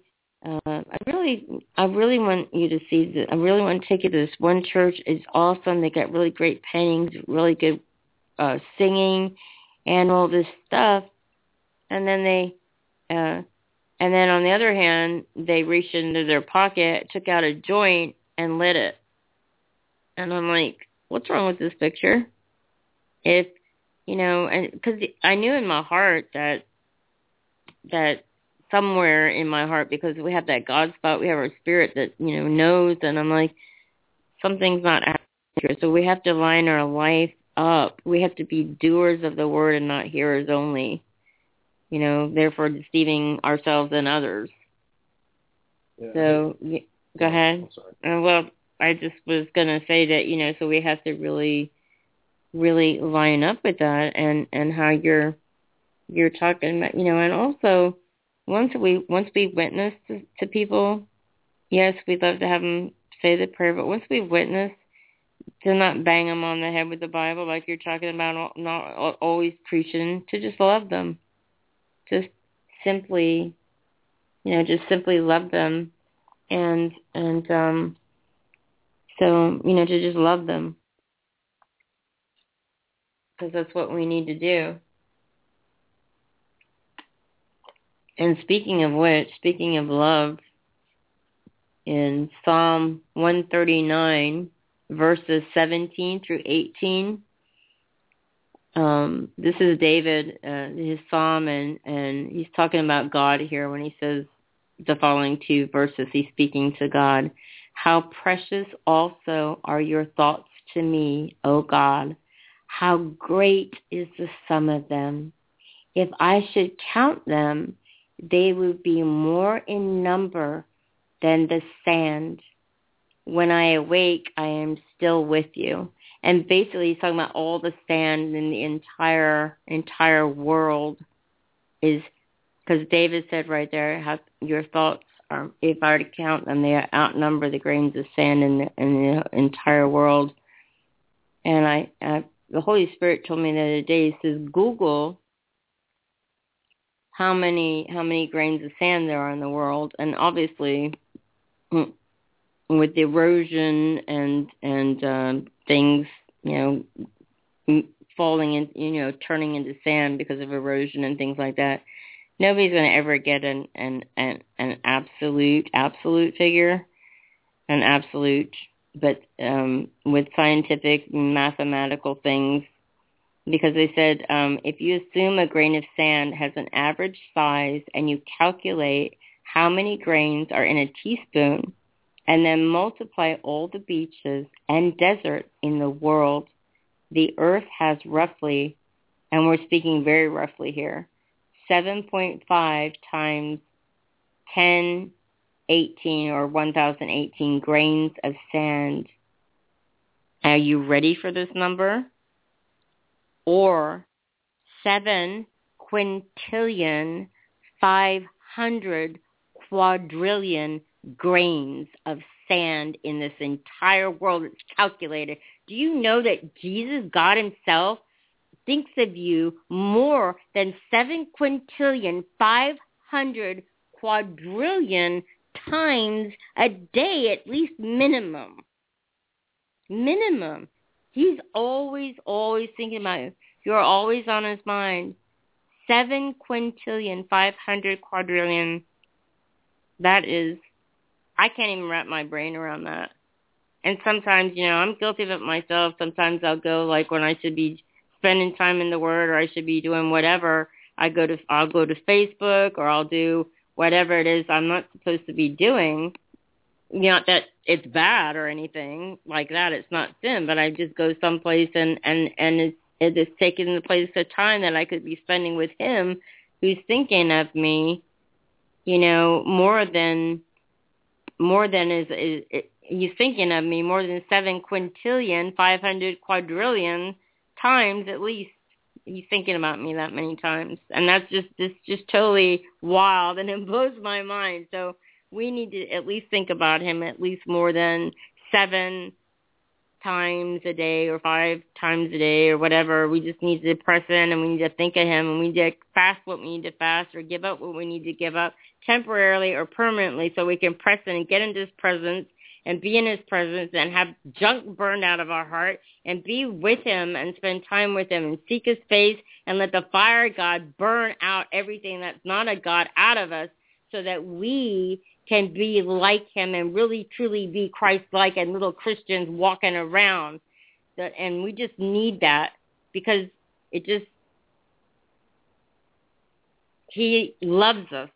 And that just boggles my mind, that many 7,500,000,000,000 times. Well, yeah, the Bible says that our understanding the eyes of our understanding would be enlightened, that we might understand the length, the width, the breadth, and the height of the love of God, which is in Christ Jesus our Lord. So we really do have to be expanded to even be able to comprehend that kind of love. But at least let it start there, that we can't believe that God loves us only when we feel like it. We have to believe that he loves us simply because his word says so, and has these amazing promises about how he feels about us. The Bible says that that nothing can separate us from the love of God, which is in Christ Jesus our Lord. Neither height nor depth nor angels. It goes through this whole list of things that cannot separate us from the love of God in Christ Jesus our Lord. The only thing that can separate us from the love of God is our own willful rebellion and nature. And even then, God still loves us. But of course, we can separate ourselves from experiencing that love. But that's our choice. But why would we do that? Hebrews, and she was talking about like drawing near to God for the empowerment, to live as little Christs, like the Bible says. The Bible says that regarding him, he says, we have a great high priest. This is Hebrews chapter 4:14. Having a great high priest who has passed through the heavens, Jesus, the Son of God, let us hold fast again. Here we go to our confession. For we have not a high priest that cannot be touched with the feeling of our infirmities, but one that has been all points tempted, like as we are, yet without sin. Let us therefore draw near with boldness unto the throne of grace, that we may receive mercy and find grace in time of need. So it says first we go there to receive mercy. There's a scripture in the Bible talks about that he has mercy on us because he remembers that we're but dust. So A, quit being so hard on yourself. And that B, that we draw near to receive empowerment to live this way, to live as little Christ. And I just want to say this, regarding in the times that we fail, because none of us are perfect, be honest with people around you when you do fail. Don't try to cover stuff up. I mean, the other day I really messed up at work, and I wasn't, living that example 100% of, what exactly what you would call the fullness of the love of God. I was very frustrated, and I said something to somebody I shouldn't have said out of my frustration. And you know what? But I knew immediately I was wrong. But the key is that I went back to that person and said, I'm really, really sorry. And people respect that. They respect honesty. They just don't like, people like real people, the reality. They don't like hypocrites. And so the Bible talks about living such a good life among the Gentiles that they may see your good deeds and glorify your Father in heaven. But if you do fail, then be honest with them and live that life in front of them. And I've won a lot of people to Jesus like that, just through being honest and, and not trying to be hypocrites. I remember once I worked in a place, and, I just loving on the people, like, the love of God pouring out of me. But there was another guy there who claimed to be a Christian. He wasn't living it. And finally, this unsaved person, who worked in another job in a very ungodly place and all that. She wasn't, she dressed very unladylike, let's just put it that way. She obviously wasn't saved. But she finally looked at me one day. She goes, well, isn't it what you live, not what you preach? She was so frustrated with the hypocrisy that she saw. And so, we can be real with people around us. They'll respect that, and they'll also see that, hey, you don't have to be perfect to be a Christian, but you do have to be real. Jesus said to avoid the leaven of the Pharisees, which is hypocrisy. So just be real about it, And so with that being said, like I said, the Bible says in James chapter 4, verse 8, draw near to God and he'll draw near to you. So it's through a relationship with him that we receive the empowerment to do these things, to become like Christ because we're changed in his presence. That's another key to overcoming, is through that relationship. We are changed in the very presence of God, through laying down our lives and our wills and coming to his presence and saying, by his grace, God, I'll go where you want me to go. I'll do what you want me to. And when we know him, we receive empowerment through that relationship to overcome the world. Right, we're transformed into his image, like you're saying. We're transformed into his image when we do that. And I was just a quick on a side note. We've got about 29 minutes left, and to let you know that you can call in at 646-668-2093.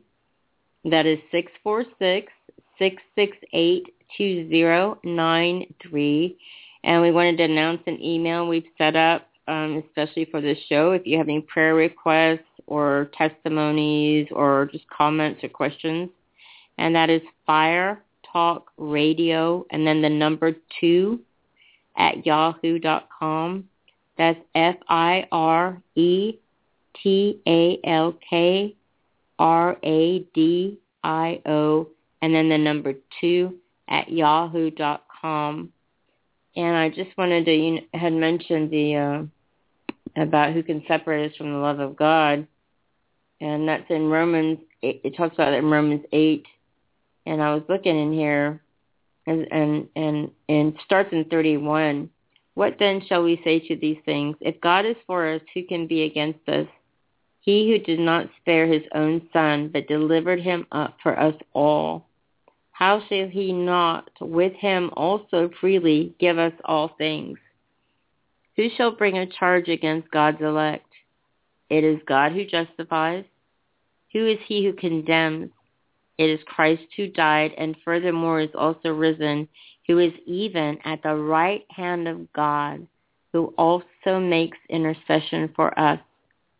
Who shall separate us from the love of Christ? Shall tribulation, or distress, or persecution, famine, or nakedness, or peril, or sword? As it is written, for your sake we are killed all day long. We are accounted as sheep for the slaughter. Yet in all these things we are more than conquerors through him who loved us. For I am persuaded that neither death nor life, nor angels, nor principalities, nor powers, nor things present, nor things to come, nor height, nor depth, nor any other created thing shall be able to separate us from the love of God, which is in Christ Jesus our Lord. Ooh, hallelujah. I feel his love right now. My goodness. Ooh. Boy, I don't know about you. I felt that one.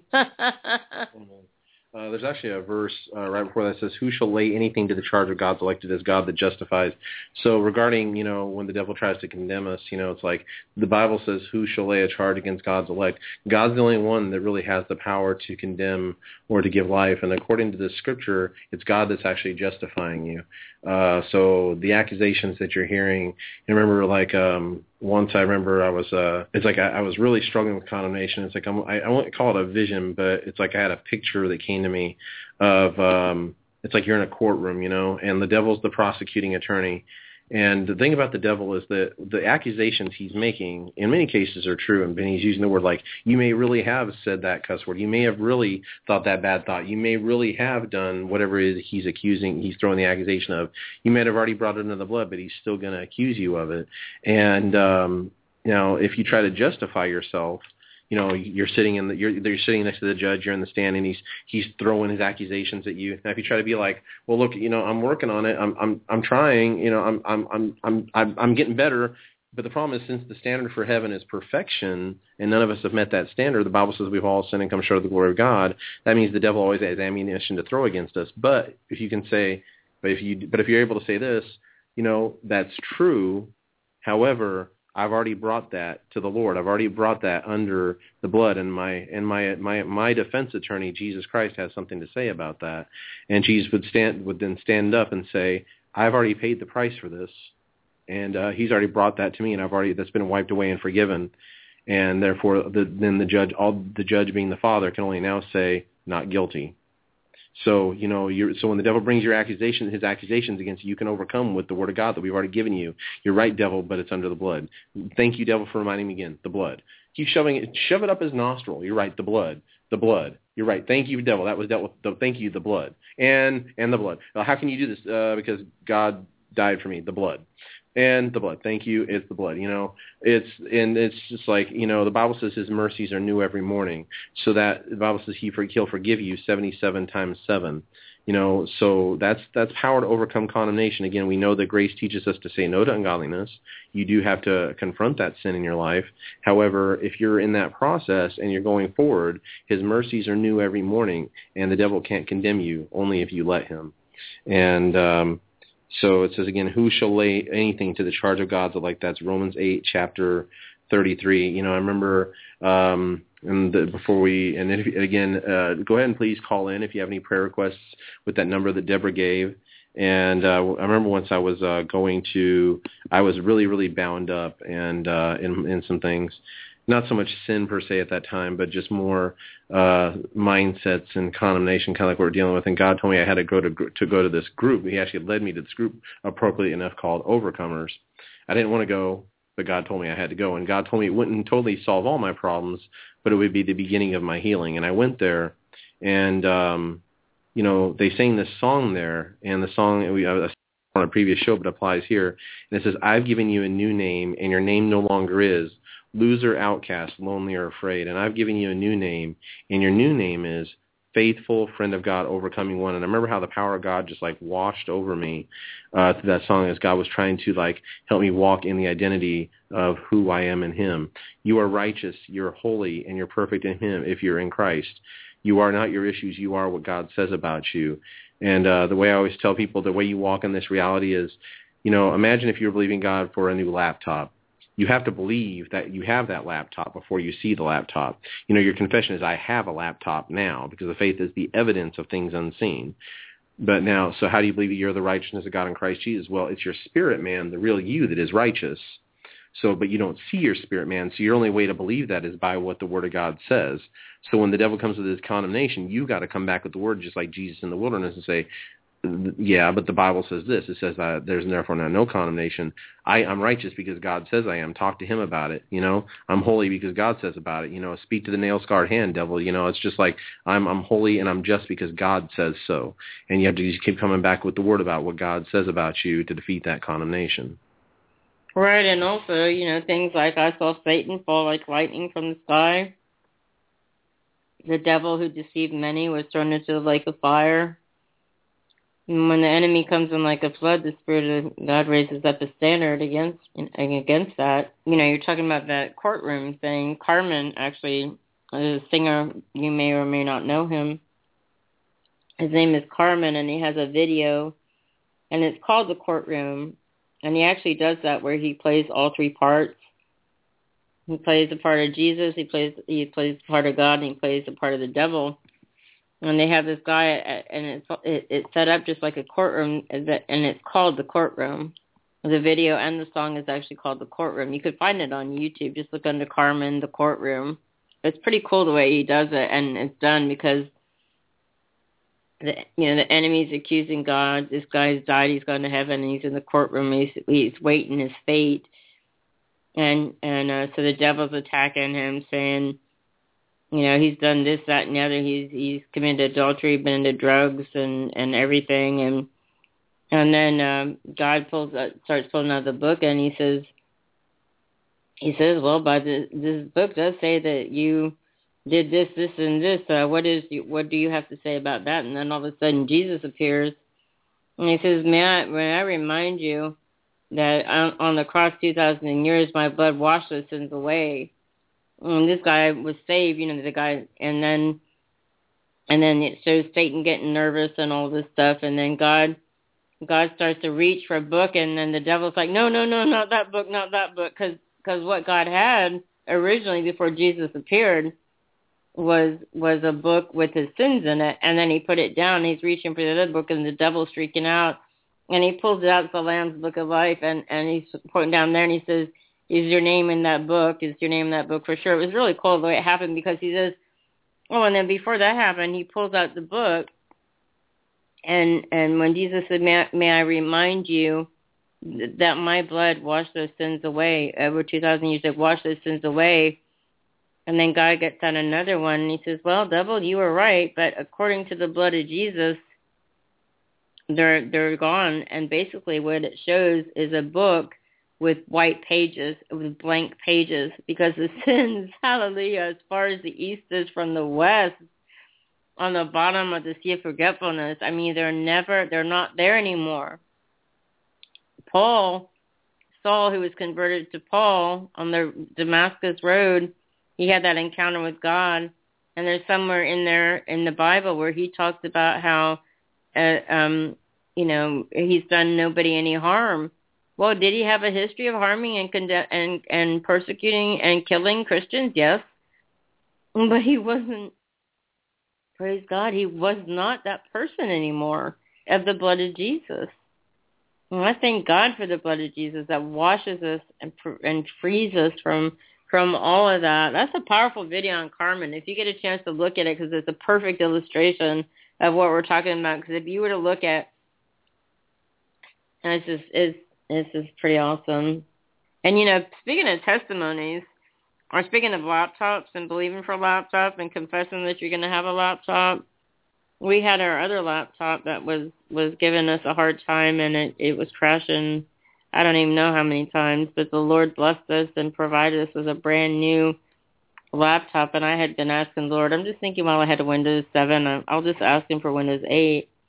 He does everything above and beyond and super abundantly above all you could ever wish, hope, or imagine or dream. He gave me a Mac Air and a really awesome 3-in-1 printer that's wireless that I could do it someplace else in another room in the house, and it would print it, and it makes all kinds of really cool stuff. So God's just awesome. So we overcame technical glitches. Yeah, you can. God helps us overcome the technical issues by giving us a whole new computer and printer. To let you know, we've got about 17 minutes, actually about roughly 17 minutes, going on 16 minutes now. That's 1-6. So the number is 646-668-2093, 646-668-2093. You still have a few minutes to call us with your testimony, praise reports, your prayers, your questions, whatever that may be. And obviously, we had a lot of material to cover tonight, and a lot of stuff. While it's on my heart, to let you know about the River at Tampa Bay Church, 3738 River International Drive, Tampa, Florida 33610. That's the River at Tampa Bay Church, and that is in Tampa, Florida 33610, and that's our church. And tomorrow the service starts at 10 o'clock Eastern Standard Time in the morning, and also again at 7 p.m. Eastern Standard, and again on Wednesday. If you can't make it in person for whatever reason, then you can go to revival.com, and you can actually watch it live, which is pretty cool because the anointing knows no bounds, and you can still be in the presence of the Lord. And so to let you know about that, and also a prayer line where they may not always be there, but they have recordings prayers that are very anointed people recording them,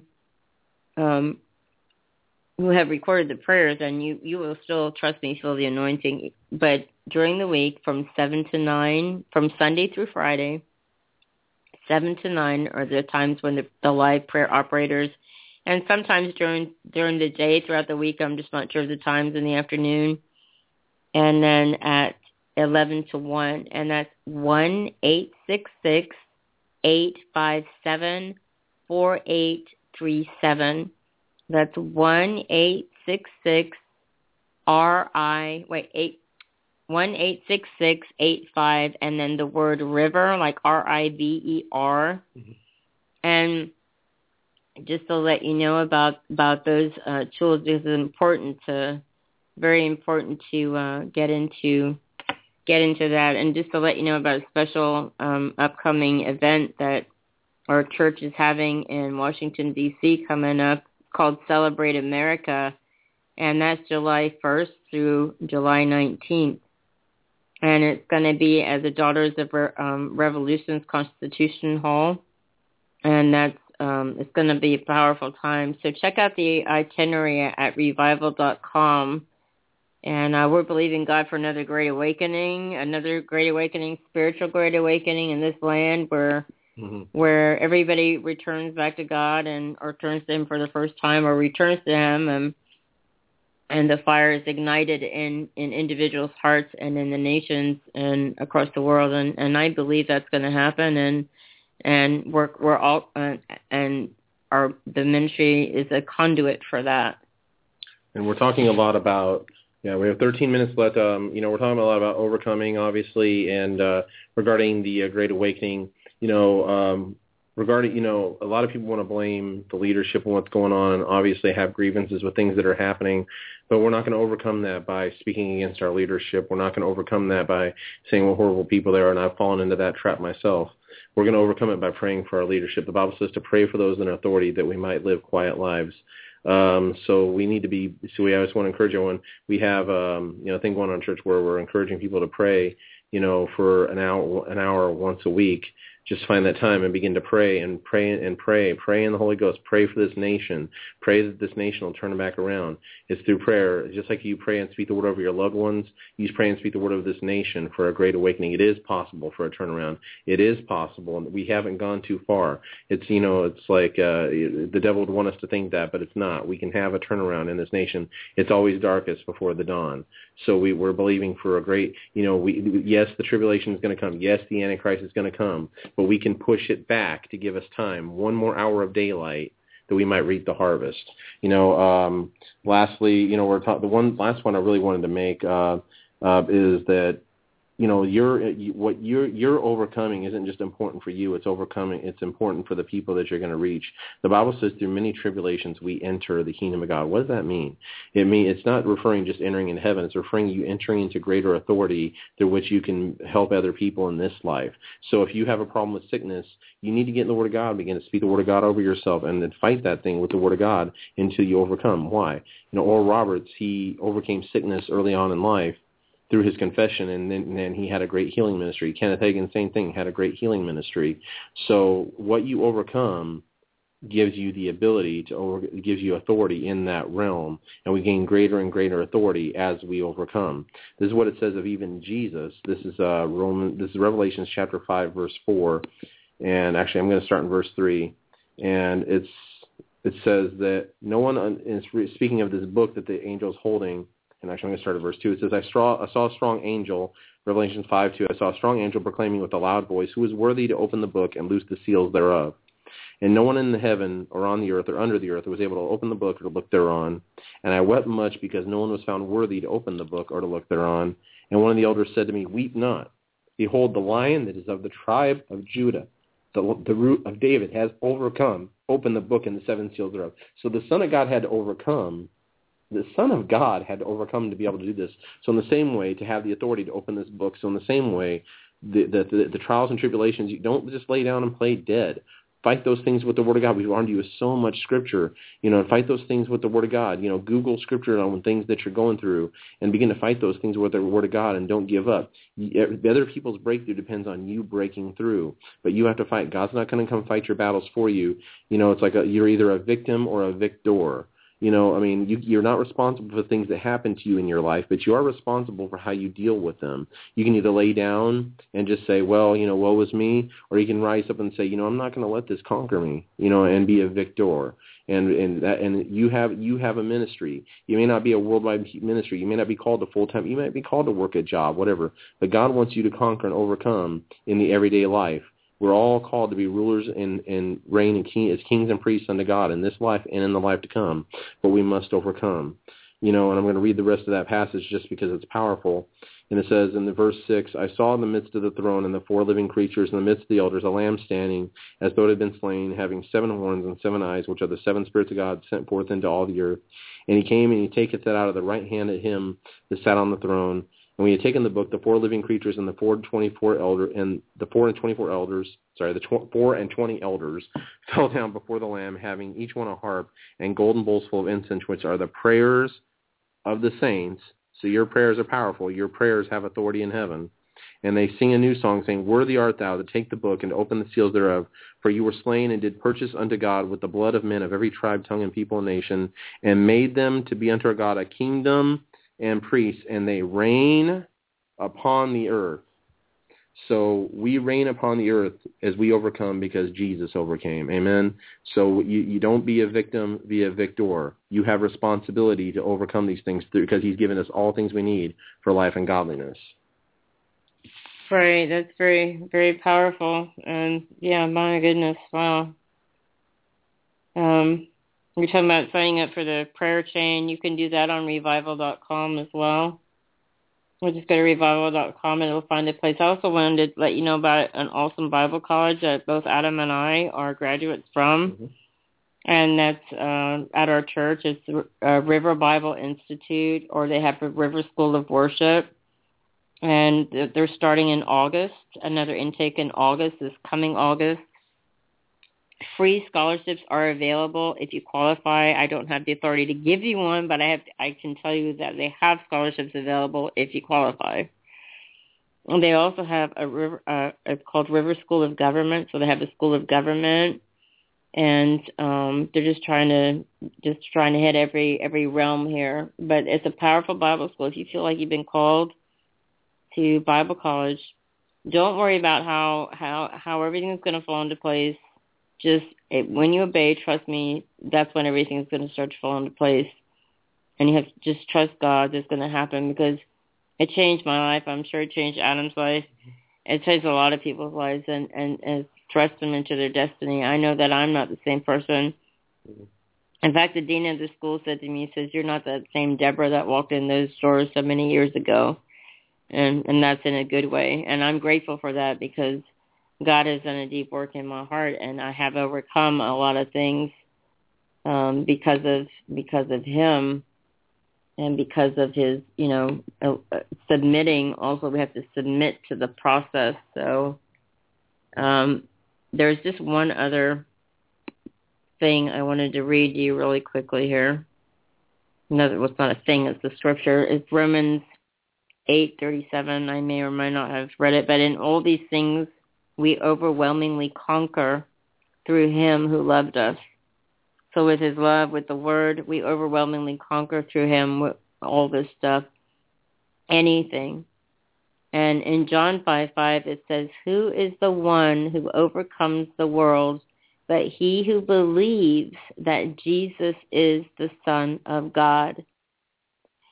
So to let you know that God does love you, and He has a great plan for your life. And if you were to die this very second, do you know for sure, beyond a shadow of a doubt, that you would go to heaven?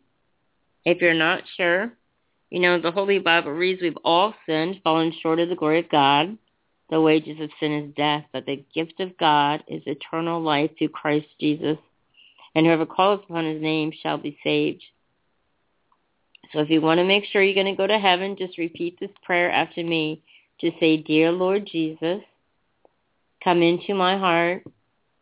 Forgive me of my sins. I receive you as my Lord and Savior. Help me overcome all the things I need to overcome. And amen.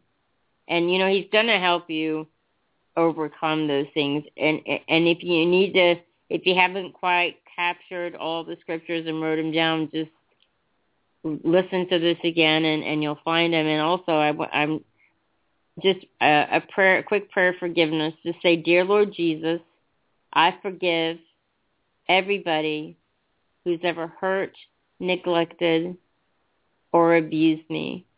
It was not my fault. And I also forgive myself for anybody I ever hurt, neglected, or abused. I receive your forgiveness. I release them. Jesus, fill me with your peace, your love, and your joy. And the fire, God, right now, the fire, God, in the name of Jesus. Fire, God. We're also going to pray for the baptism of the Holy Spirit, speaking of fire. He is the baptizer in the Holy Ghost and fire. If you would like to receive the baptism of the Holy Spirit, you may be like, well, what's this fire she keeps screaming about? Well, the Bible says he's the baptizer in the Holy Ghost and fire, and it's an empowering fire of God that empowers you to walk. You can't do this without the Holy Spirit. So if you'd like to receive the baptism of the Holy Spirit, Mark chapter 16 says, go into all the world and preach the gospel to every believer. Hallelujah. And then later it says that these signs will follow those who believe, that they'll cast out devils, they'll lay hands on the sick, and they'll speak with new tongues. And we have 3 minutes left. So if you want to receive the baptism of the Holy Spirit, say this with me. Say, Jesus, fill me with the Holy Ghost. Fill me with power to live for you. I receive that now. In Jesus' name. Now, from here, it's as simple as responding to the Word of God. It says that if earthly fathers give good gifts to their children, how much more will he not give the Holy Ghost to those that ask him? You just ask him for it, and the book of James says faith without action is dead. And the book of Jude says build yourself up by praying in the Holy Ghost. Now it's just a step of faith. The Bible says when we pray in tongues, we pray mysteries, but our mind is unfruitful, but our spirit man is edified. So if you want to have a strong spirit, I want you to shut your mind off right now. The mind is for thinking, but the spirit is for drinking. When I count to 3, do not speak out English, do not speak out Spanish, just speak English by faith. Open your mouth and begin to speak out some new syllables. If you want to make it simple, I'm literally telling you by faith, just begin to babble, if you will, because all you're really doing right now is giving God your voice. But as you do, you'll notice that language starts coming through. It might be 1 or 2 syllables. It might be a whole bunch of words. But as you continue to do that, it will grow on the inside of you. When I count to 3, just begin to speak it out. 1, 2, 3, now. You